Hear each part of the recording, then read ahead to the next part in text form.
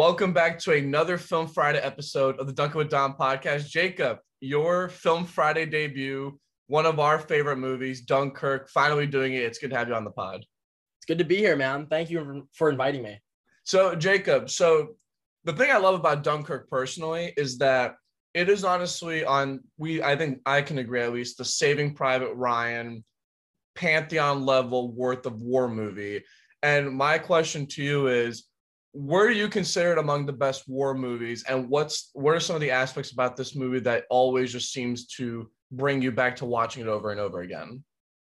I believe, I'm not that big of a war movie person personally. I did enjoy Saving Private Ryan. I really enjoyed Dunkirk, but I just think that like the way that the thing that does this movie for me is the way it's shot.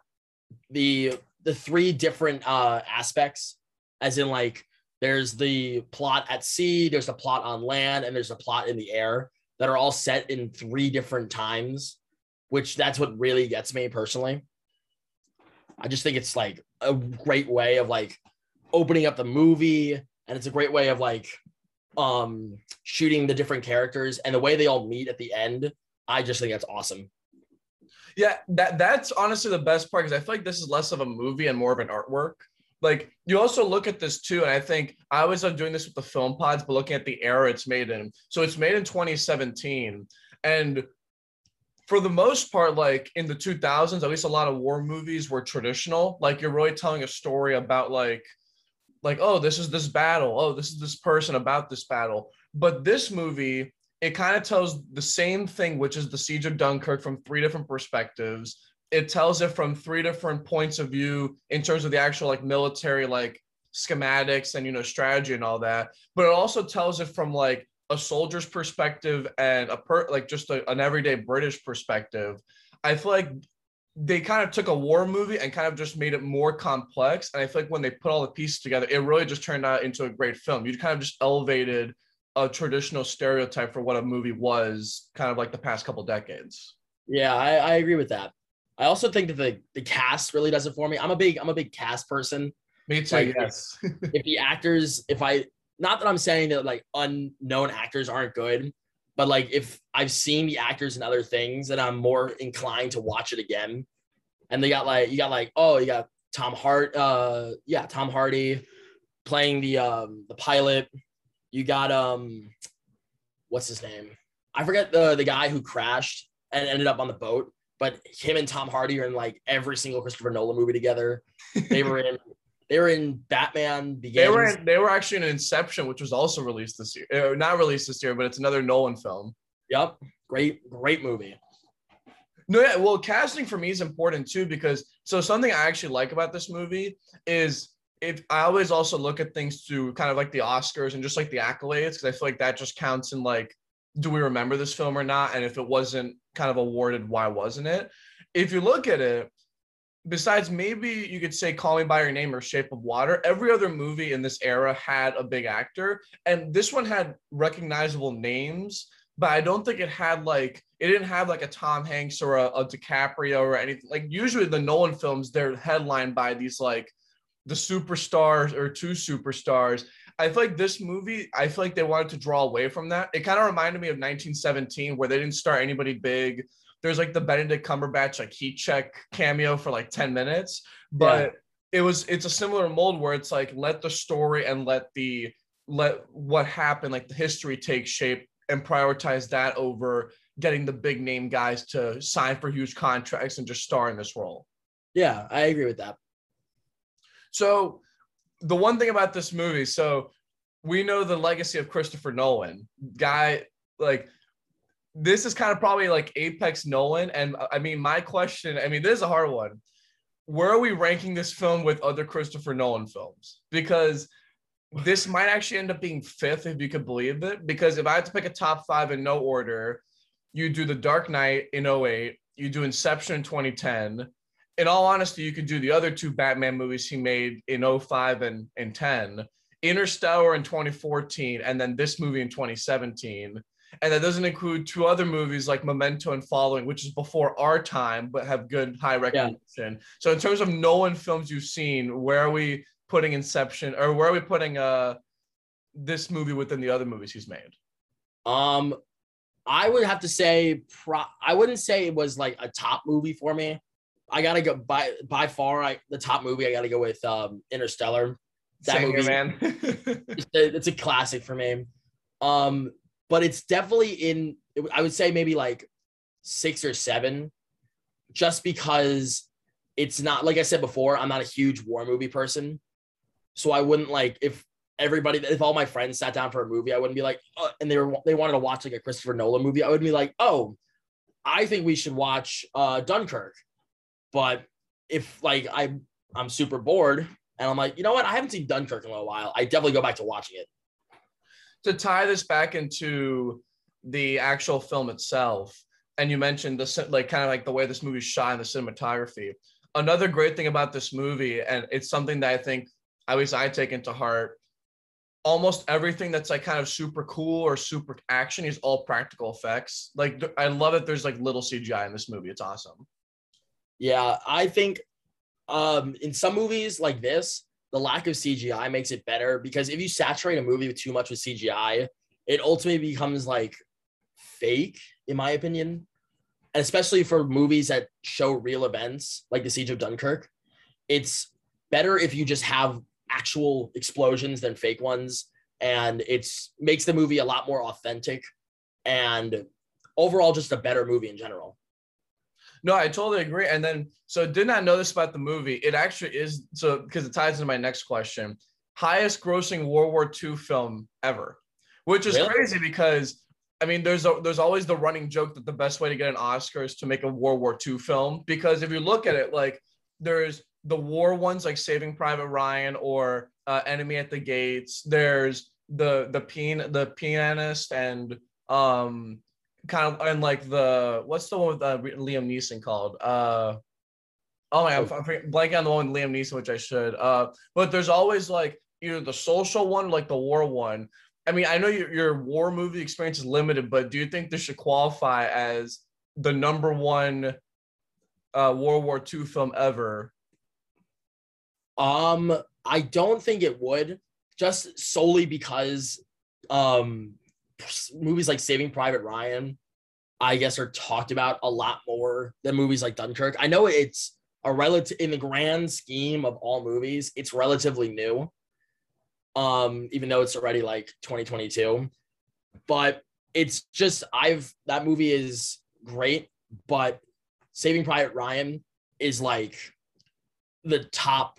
I would say Saving Private Ryan should be the top tier World War II movie, solely because of A, the acting, B, the action, and C, just the overall plot in general.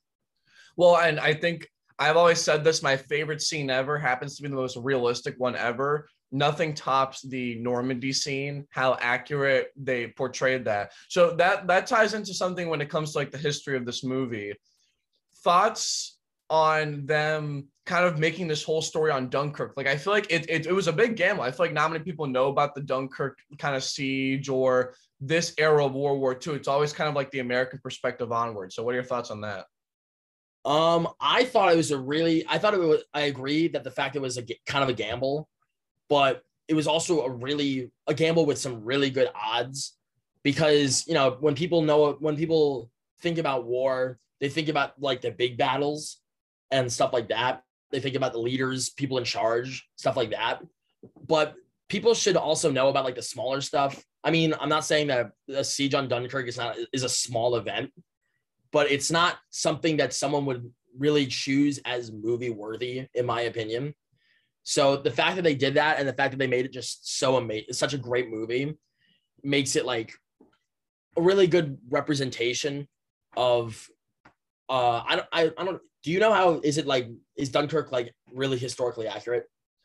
I'd say for the most part, yeah. Like it's actually interesting because a lot of these movies, the reason why we hate them is like the history is just a little off for me, because you know me, like history nerd, like things got to be accurate. Like even like for instance, like it's not even it's not a movie, but like Hamilton, for instance, for all the praise it gets, is like historically like very wrong.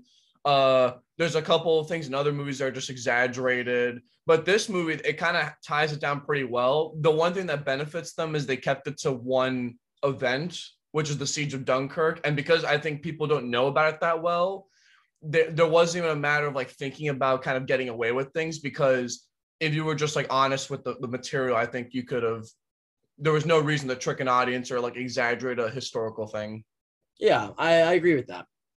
The other thing too is like, I think usually for World War II movies, you're either restricted to like the American perspective, like Siege of Normandy or taking back Berlin or whatever. I feel like the Russia Germany perspective gets treated a lot well, or like you get like a movie like Valkyrie with Tom Cruise where it's like something involving Germany, but you usually don't get a film involving the British, which is funny because then in this year we get two, because we get this movie and Darkest Hour with Gary Oldman.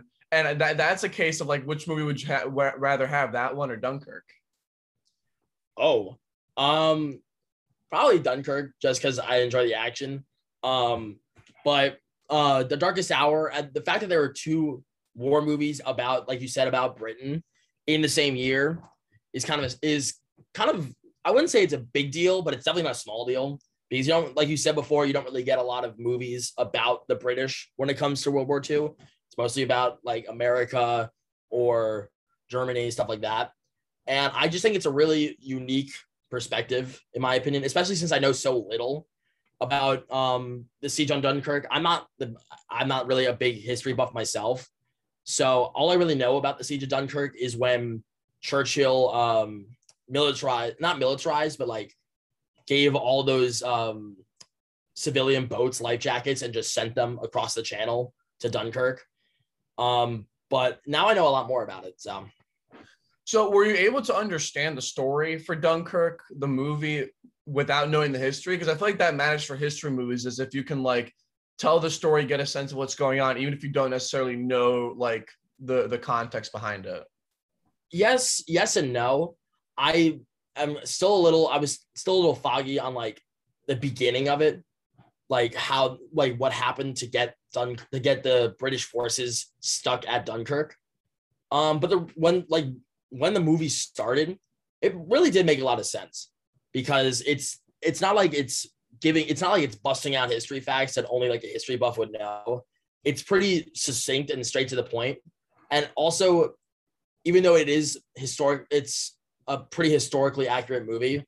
It's almost like they screen wrote the conversations between the actual people, which makes it a lot more easy to understand, rather than like I said before, than just spouting out history stuff that someone who doesn't like read a textbook every day would know, stuff like that.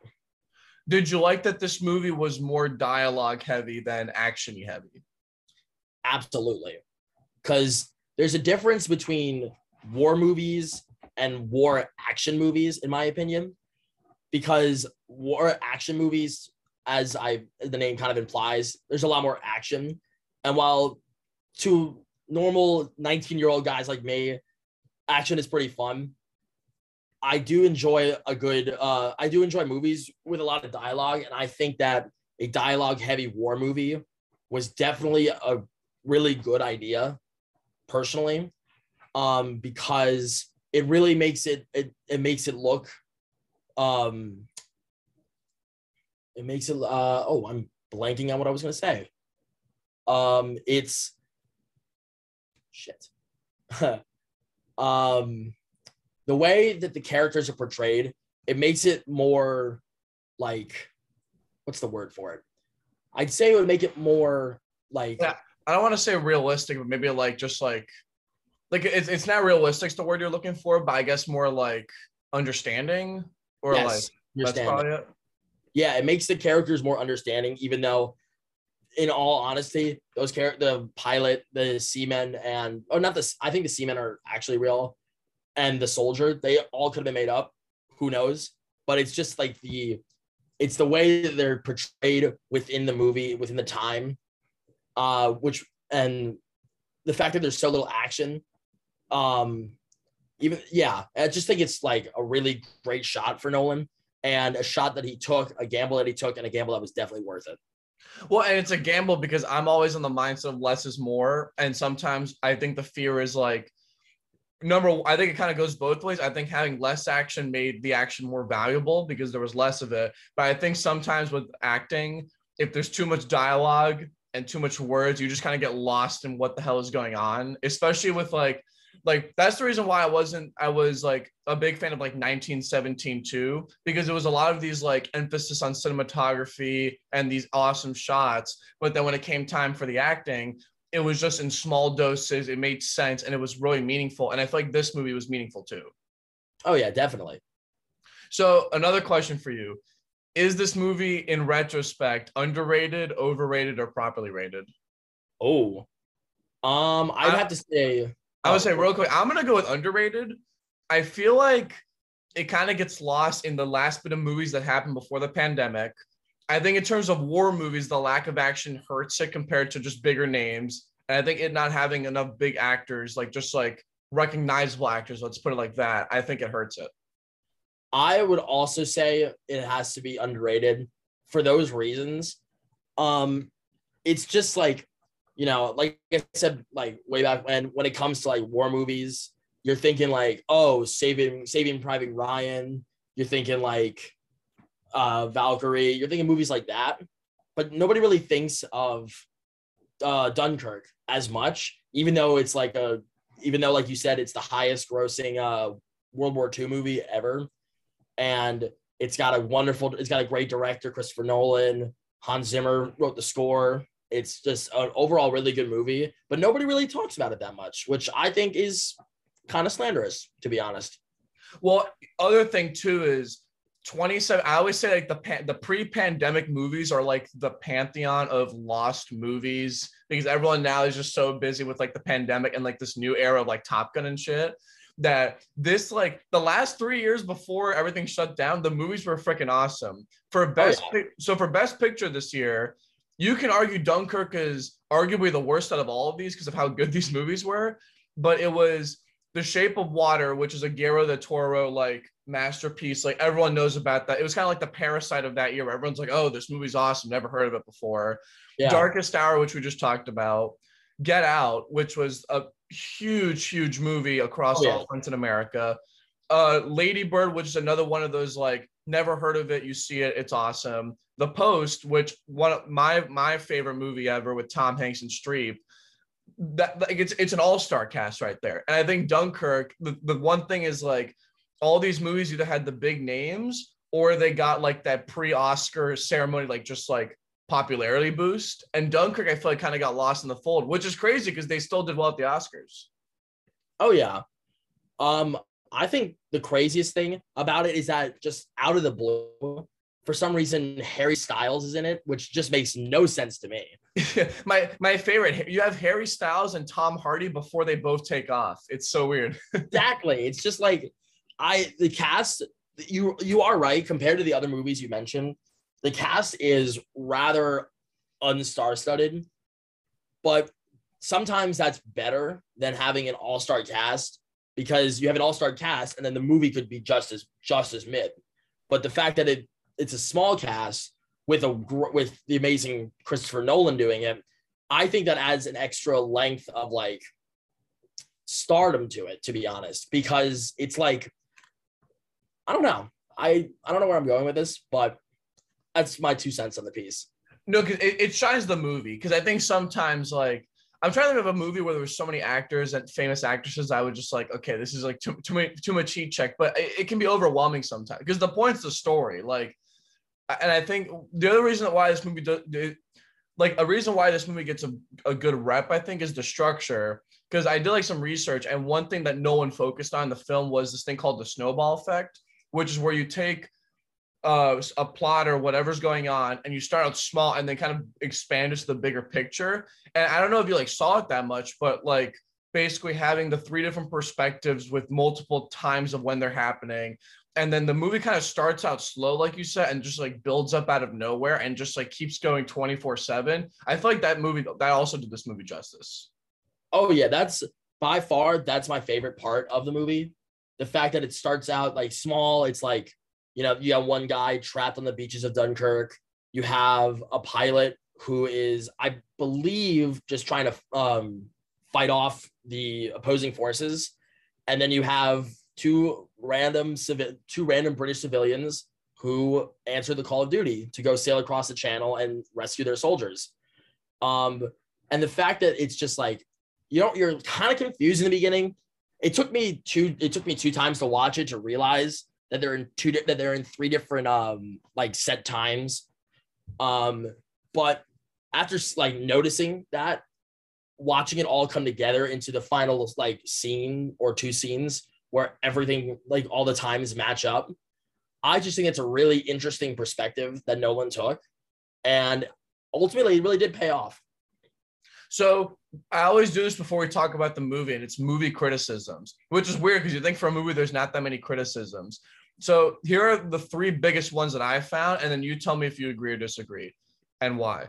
Do you think this movie was hurt by having a thin cast or a not super starry supporting cast? I can agree and disagree with that. Because as we've been talking about when it comes to casts, too little of a cast can make it like weird because you don't really know the actors and you don't really know their capabilities. But as you said, too many stars in one movie, to me, it makes it feel like a freaking Avengers Endgame where you just got all the superheroes in one place. And it's just like, oh, this is a lot on the eyes. But I think in terms of this movie, I think it helped. No, it helped and hurt. That's why it's not as big of a movie as I think it should be, but also why it's like it's almost perfect in that sense. Do you think this movie was dramatic enough? That was a weird one. Because I actually feel like it was dramatic enough, it had drama, but sometimes I do feel the pacing a little bit was a little bit like watching paint dry sometimes. So I want to hear your thoughts. I think at the beginning, especially like the first time I watched it, where I said that I didn't really know the times, I do agree that the pacing was a little slow. But the second time, I really think that once you figure it out that like the pilot is a week before. The pilot's a week before, the sailors are like a couple of days before, and the soldier is like the day of. I think the pacing works perfectly. Each perspective gets the same amount of time almost. There's some scenes I do have to agree where it's a little bit like slow, especially like in the beginning with the soldier where he meets the French soldier when they're burying the guy and stealing his boots. I think that could have been done a little faster, but overall, I think the pacing itself was pretty good. So fascinating note. So the last question is about the history. So the history itself is actually true, but the characters are not true. They're actually fictional. Does that matter in the grand scheme of things? No, I don't think it matters in the grand scheme of things. I think to the average moviegoer, not to like a history buff, but to the average moviegoer like me, I don't think that the characters themselves had to be historically accurate. I assume that they were, especially with the sailors. What was his name? I think it was George, who died tragically at like towards the middle-ish, endish of the movie. And they said that they wrote in the newspaper that he's a local hero.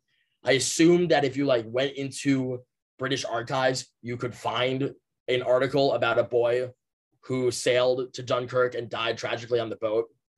But in overall, I don't really think that the characters needed to be historically real. Even though it's a history movie, there is sometimes room to just make a little fiction up, especially with a movie. Well, I like to think that the movie is the Siege of Dunkirk, the movie Dunkirk is overall, it's about the Siege of Dunkirk, but it's really about the characters, in my opinion. Yeah, so I'm actually glad you brought that up because this can tie into kind of our favorite scenes. One of my favorite like scenes, but also just themes in this movie, is that when the British soldiers are returning home, there's like this incompetence of kind of like the British citizens like in Great Britain, in England, and right. apparently that was actually like super realistic. There was like a crap ton of like British people and non-soldiers that were just like, what war? Like they were just totally like neglecting what was going on. And it wasn't until it was kind of like the Neville Chamberlain approach of just like, like whatever, like nothing. That legacy was still there.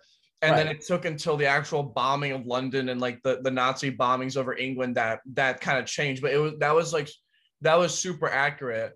And apparently like there was like research, like they interviewed Dunkirk veterans, like soldiers who fought there, and they have come out and said like it's like as accurate of a portrayal as you can get. So the accuracy is still there, which I love and appreciate. Yeah. Okay. Favorite scene. You can go first. We'll go back and forth saying nominations and why. My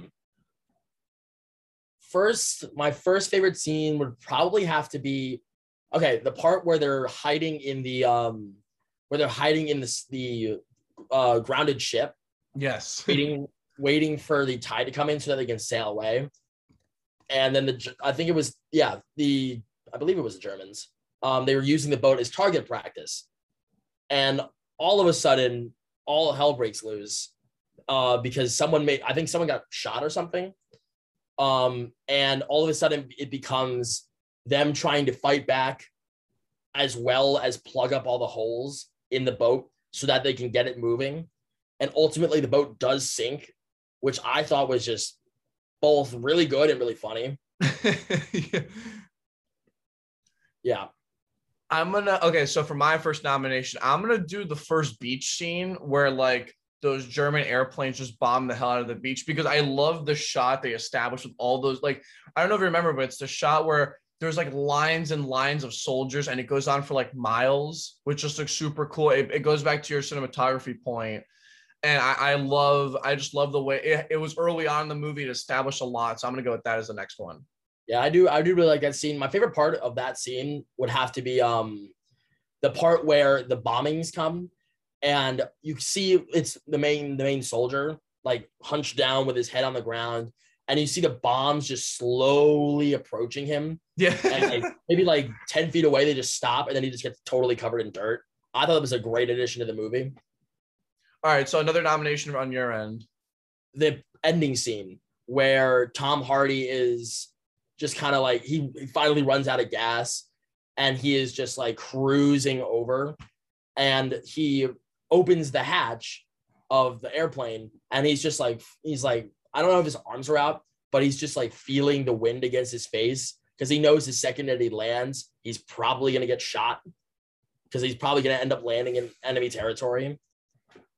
So he's just like appreciating the stuff that he did throughout the course of the movie. And it's just like, I think it's a really good scene. I'm 95% sure that there was no like music. It was just him and the whooshing of the air around him, which I think is just an awesome addition. Like there's one scene without music in a movie that really just like, it gets me. No, I actually love that scene too. It's one of my kind of top three, maybe, just because there's like the shot where he's on the plane or he's getting off the plane and you see like the crowd of German soldiers behind him.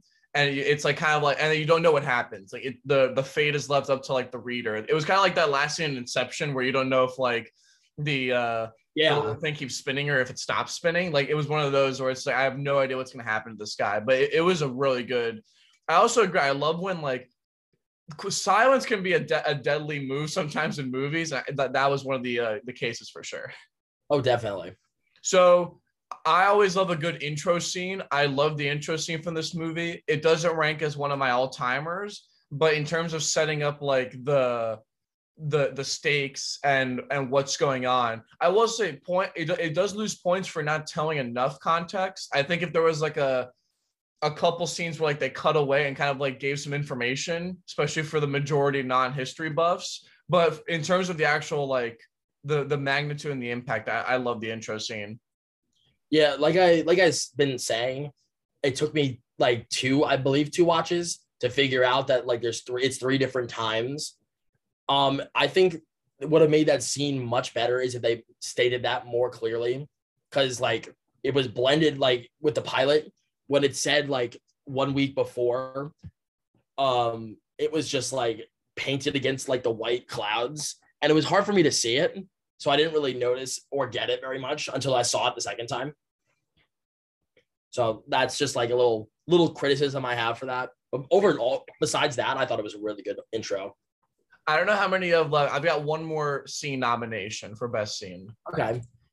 Oh, definitely when they're on the battleship and they're like, yeah. oh yeah, they all think they're like safe and stuff, and the French ally, the guy that's with them, he's like, you know what, I don't really trust what's going on here, so he decides to like stay outside, and then all of a sudden it's hit by a torpedo. And it's just like you can see in every, not even just in the characters that you like watch throughout the movie, but all like the side and like background characters, you just see like the look of absolute desperation on their faces as the water just starts flowing in. And I thought that was like a really good addition to the movie and a really great way to like sort of end it, but not end it, if you know what I mean. I know, I do. My last scene is the scene where like everything looks like it's going to hell, and then like the captain turns around and there's the sea of British ships like in the water. Yeah. Just like, oh, because I think we need to understand like the history. I know is like not incredibly important in this movie, but the magnitude of that moment, just in terms of all these civilian people on the water. You look at it, it's like before the British are really, really involved in World War II. Like they're involved, but like things don't escalate until they're kind of fighting on their own home front there. That scene did such a good job captivating how big of a historical event this is. Because I think if you had told people like what is Dunkirk, they probably wouldn't understand what it is. And that scene encapsulated what the Battle of Dunkirk was. It was more like the evacuation from Dunkirk. Yeah, and like I said before, historically, that's the only part of Dunkirk that I really know about, is when Churchill sent a bunch of civilian ships across the channel. And seeing that actually like happen in the movie, I thought, especially the way you described it, where just the captain turns around and it's just an entire fleet of civilian ships, I just thought that was really awesome. So in terms of your favorite scene, what are you going with here? My favorite scene altogether. I'm picking your nomination. I'm picking the ending scene with Tom Hardy. I'm gonna have to agree with you on that. I like that. Okay, so now because this is your first film pod, I got to run through the actual categories that are left. So the first category is for this movie, what aged well. So what aged well means like given the year it was made and the content that was like that the movie's about, does it still fit well? Like what makes it still stand out years later, like today and years moving forward. So like, for instance, one thing that I think stands out is it's probably our last successful World War II movie and war movie we've had. Because 1917 came out in 2019. So maybe in terms of like reigniting the World War II genre and the war genre, I think Dunkirk kind of kicked that off again. So that's one thing for me.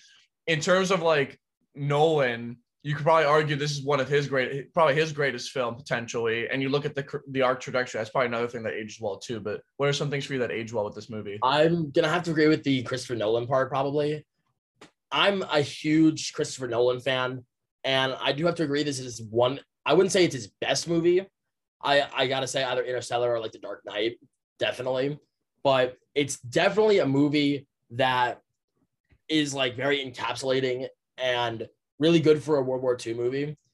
I kind of understand what you mean by age well. I think that this movie entirely aged well. I don't really see a thing in the movie that would be considered like, oh, that's a little iffy.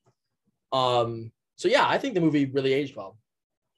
I mean, so this ties in sort of to what aged well.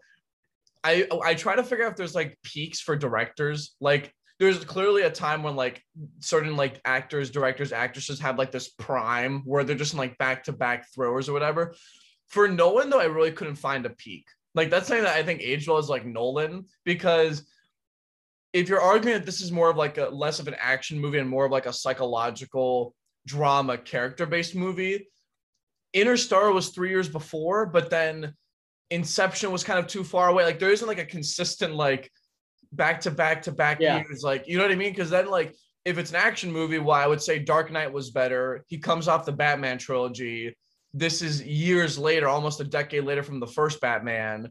So, I mean, do you see a peak for Nolan, or is it just kind of like a huge, like from this moment to 15 to 20 years later, he's just still gunning out these movies? I believe one could argue that Interstellar or Batman, one of those two movies, was his peak. But as you said, he keeps coming out with like these like out of like these really good movies that just he doesn't seem to be he doesn't seem to stop churning them out. And especially with I think it personally did you watch Tenet by any chance? No, but that's soon on the list. Yeah. Tenet, I believe, is like one of his greater movies. I think it rivals like movies like it rivals Christopher Nolan movies like Interstellar and Inception. And that was like I thought Interstellar was going to be his peak. Then he came out with Dunkirk. I thought Dunkirk was going to be his peak, and like the movies were just going to get worse. Not worse, but like he was going to make less of them. And then he just released Tenet out of the blue. Like I saw maybe like one ad for it on YouTube before it came out, and then I watched it with my dad. I was like, where did this movie come from? And I think that he's just going to be making movies till like the day he dies, and they're all just going to be equally, if not better, movies. See, that makes it hard for me because my original idea for if I had to make a peak for him, it would probably be 08 to 14, because in that span he does The Dark Knight, which critically acclaimed, got everything. Oh yeah. Inception 2 years later. The sequel to Dark Knight 2 years later, which I always value because if that sequel didn't really get any shit for it. Like, I think actually people thought it was a good movie. So the fact that they were able to, like, the fact that it wasn't a horrible sequel implies it didn't fall off a cliff. And then Interstellar 2 years after that. So you're looking at Dark Knight, Inception, and Interstellar in the 6-year period. I feel like that might be the peak. I don't know. Am I overthinking this? Because the other thing too is like, if Tenet's really all this hype, it's crazy how Nolan went from like these action movies to Interstellar, which was more of like a sci-fi like thriller, and then now to Tenet, which I know is more action-y based, and Dunkirk, which is entirely action based. It's weird how Nolan could just flip that switch on and off with the action and the non-action. I do have to agree. I would say as of now, his peak is that 6-year period where all three of those amazing movies came out. Tenet, I do have to admit, Tenet is a little confusing. I don't want to like explain more because I feel like I'd spoil the movie. But I would have to agree that it peaked. But I feel like at the snap of a hat, he literally can just poop out like 3 more critically acclaimed, like amazing movies. And that will just restart the whole argument of like, what is his actual peak? So I can't really say what his peak is until I guess when he tragically passes away. So yeah, to use a basketball comparison, it's honestly kind of like LeBron going to Cleveland and then going to Miami and then back to Cleveland, because in reality his peak should have, like, because for instance, The Dark Knight and Inception combined had 16 nominations and 6 wins at the Oscars. So in terms of the numbers, you're like, oh, like this is clearly like a peak. But then Dunkirk is his second most award-winning movie and was tied for the most nominations. So he kind of had like this return to grace out of nowhere. So like to follow your point, it's going to be like kind of a wait and see. It's kind of like we need to see the second arc of his career here and see how kind of things end on that front. He also releases movies like every 3 years. He's not like he's always about quality over quantity. That's one thing with Nolan. Exactly. That's what I think makes him like one of my favorite directors. It's just like you said, he's a quality over quantity. And like, I guess if you just churn out movies all the time, that could give you recognition, like freaking Michael Bay with all the Transformers movies. But like, there's Transformers movies, and then there's like Interstellar. Like, which one would you rather watch on like a Saturday afternoon? I'd rather watch Interstellar. I think a couple things that age well real quick for this movie. I feel like the cinematography actually aged because then it got even better with 1917, 2 years later. Because 1917 had like the long shots. Like I think we saw it together, but I did a pod with Dan, and like there was like the shot where like it kept going for like 30 straight minutes, huge pan angles. like I feel like I don't know what your thoughts are if you've seen the movie. I feel like this movie set up that cinematography style for future movies because it really did. This was 2 years before. I've only watched them. I've only watched 1917 once, but from what I remember, it did. Dunkirk really did set up like cinematic shots for 1917. I think like shots like what you said, like the pan. Jesus, what's the word for it? Pan something. What did you what? Like, I forgot what I said, but I think like panning shots, maybe. Is that what I said? Yes. Yeah, panning shots. I remember there's this one scene where it's just like the same camera view, like some guys running after the characters behind the camera. I love those shots. I think those are like the best things ever. And just it really does set up for like the way Christopher Nolan movies are like shot and should be shot, but like the way they're like designed, I want to say. Something like that. I think another thing, a small thing that aged well, but British war films, because you have The Darkest Hour and then this movie in the same year. I feel like you're not going to see 2 British war movies in the same year just be this good. Yeah, that's true. I feel like that's a rarity. I feel like the realism still matters. Like I feel like it has. I hate coming back to this comparison because it's so overblown, but I feel like it has a Saving Private Ryan level of respect and level of realism in the fact that you have like veterans coming out and saying it's accurate. They portrayed it as accurate as you could in 2017. I feel like that legacy of it, I feel like that it kind of got like a due credit for that. Oh yeah, absolutely. I think like it has a I wish it would have more of a Saving Private Ryan level of like amount of watching behind it, even though I guess it is the highest grossing war movie. But if you're doing a comparison, Jesus, Saving Private Ryan, because the thing with Ryan is like it's got the action, but the dialogue is equally as good. And you forget those actors weren't really like Tom Hanks was the only one at the peak of his powers. Every other actor, like Matt Damon, for instance, was not Matt Damon like in 1999. That was him after Good Will Hunting. Kind of that was it for now. Like the resume was super small. It was a lot like it was kind of like Hank stole the show, but it was like good dialogue, awesome action, but there was a balance. I feel like this movie, like in comparison, it's just way too slow for the average person.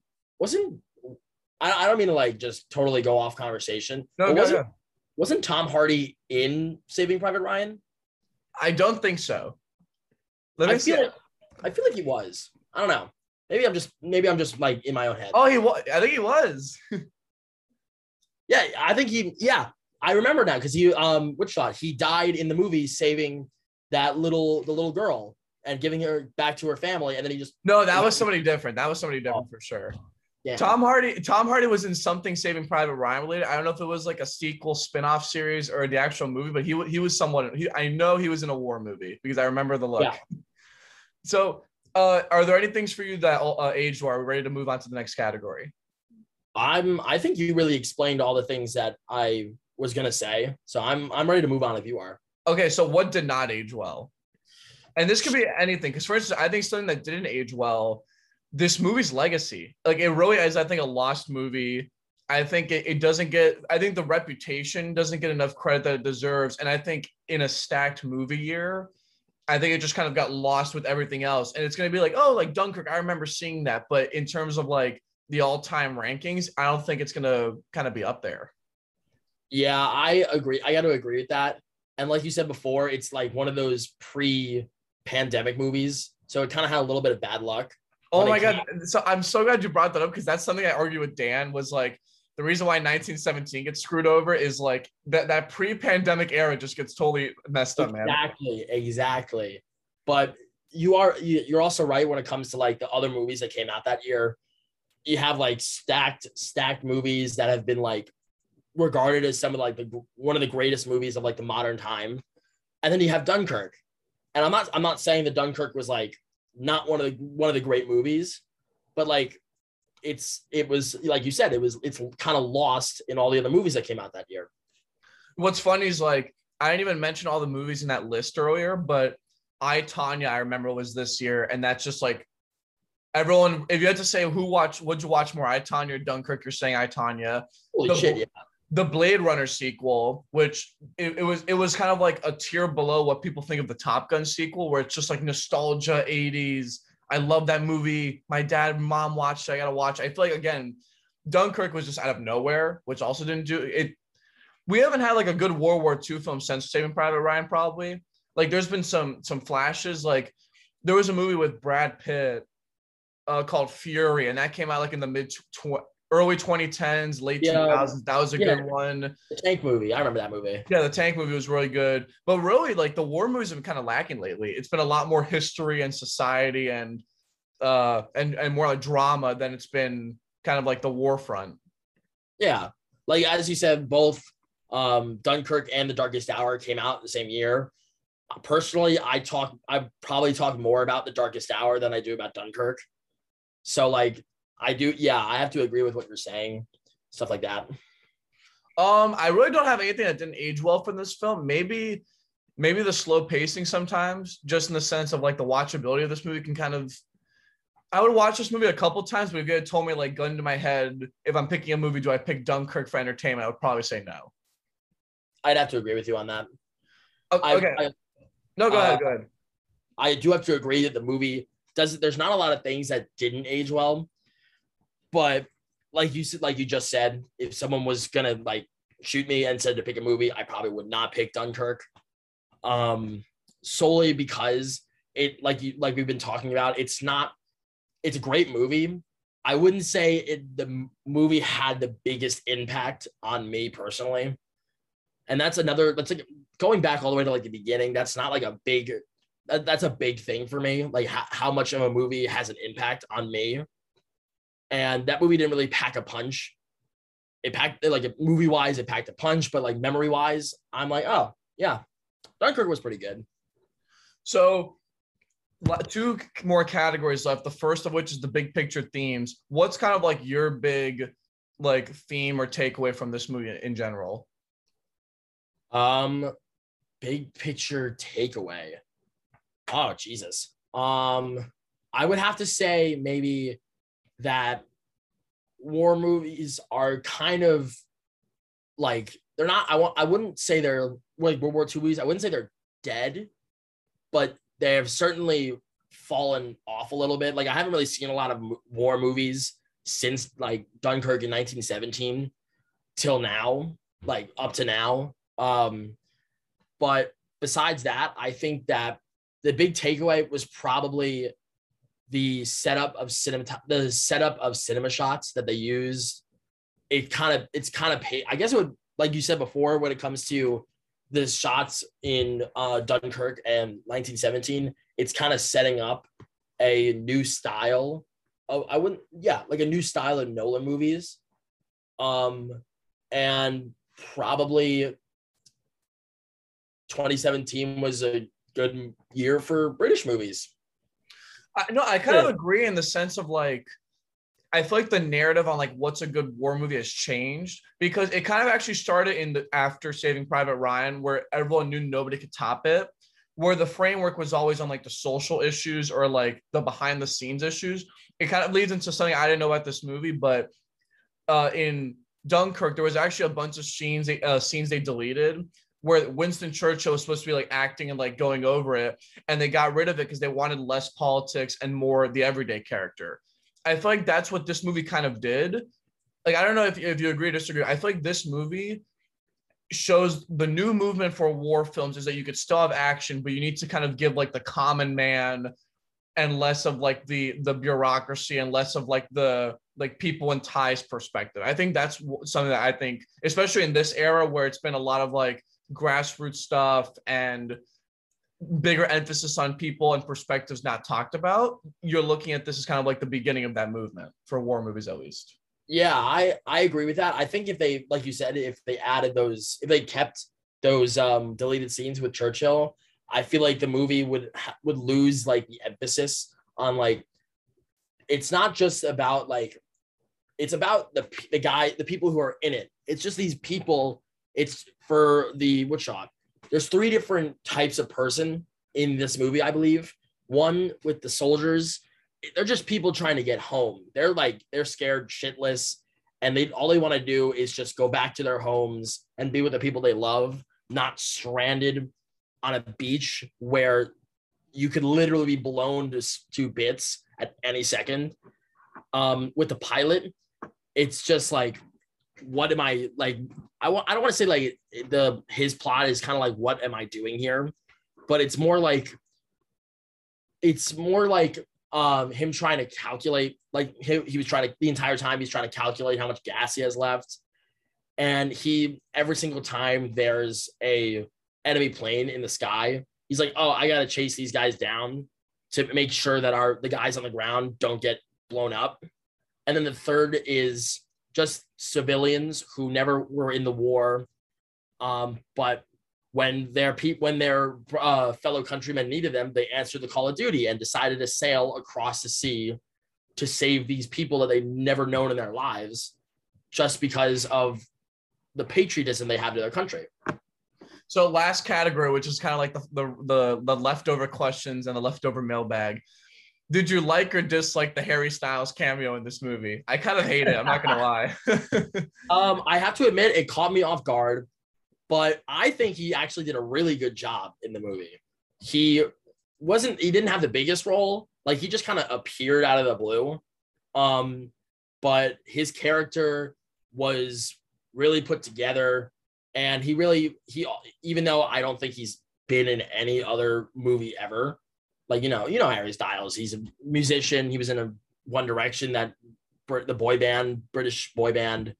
But he did an excellent job, in my opinion. Next question. Is this movie a trendsetter or one and done? So what I mean by that is, like, is this movie the future of what war movies look like? Or was this just like a one-time thing? Nobody's gonna be able to repeat this ever again. Like, so like the framework would be, is this more like a Saving Private Ryan, or is this more like Django Unchained, where you're never gonna see anybody remake Django Unchained because of how good Tarantino made that movie? I guess I would have to say it's a trendsetter, but there's also an argument that it could be a one and done, because what I mean by when I say it's a one and done is that there's only so many movies you can make about the siege on Dunkirk. That's what I mean by that. But like, as a trendsetter for actual war movies, I think that it rivals Saving Private Ryan. And I think in order to really determine whether it's a trendsetter or a one and done is to see what kind of war movies are going to come out in the future, in my opinion. I think it's a one and done in the perspective of what this movie pulled off, which was doing the three different kind of angles of the story. I feel like that will never be, because that's kind of like a Nolan specialty, is always character based. I feel like that won't be repeated. I would have to agree with that. All right, last question, which is, what is going to be the one thing about this movie that always keeps you drawing back to rewatch it over and over again? I'd have to go with the three character perspective way of filming the movie. I think that was a really excellent idea that Nolan just cooked up out of the blue. You don't really get a lot of movies where it's like, you get a movie where you do get a certain amount of movies where it's based on two perspectives in different places. Like, that's especially prevalent like TV shows. Like, I don't know if you've seen the new season of Stranger Things, but like, I actually have never seen an episode. I gotta watch it. You should watch that. But yeah, as I was saying, I'm gonna try to explain it without spoiling it. This is the movie. The new season starts out where different groups of the main characters are in, I think, like 4 different parts of the world. There's some people in like Russia. There's some people in California. There's some people in Indiana, stuff like that. But you never get a movie or a TV show where it's 3 different perspectives in 3 different times, which I thought was really cool. Yeah, it's so trippy too, because I think when you like, the one thing is, when I rewatched, I've only seen this movie one time, and then I rewatched it for our pod. It was so trippy to recollect that, especially if you're watching this like in the middle of the night and you're like, what is going on right now? Because you have to actually like really focus up. Like, it kind of gives you that war perspective too, like not to go all like philosophy mode, but it does make you feel like you're actually like in the war, because part of being in war is like your timing is thrown off. You have no idea what's going on around you. It's chaotic. I feel like that movie really just like captured that moment. Oh yeah, definitely. So that is the end of our film pod. Jacob, your not only film pod debut, but your Dunkin' with Dom pod debut. It's good to have you on. Thank you for having me, man.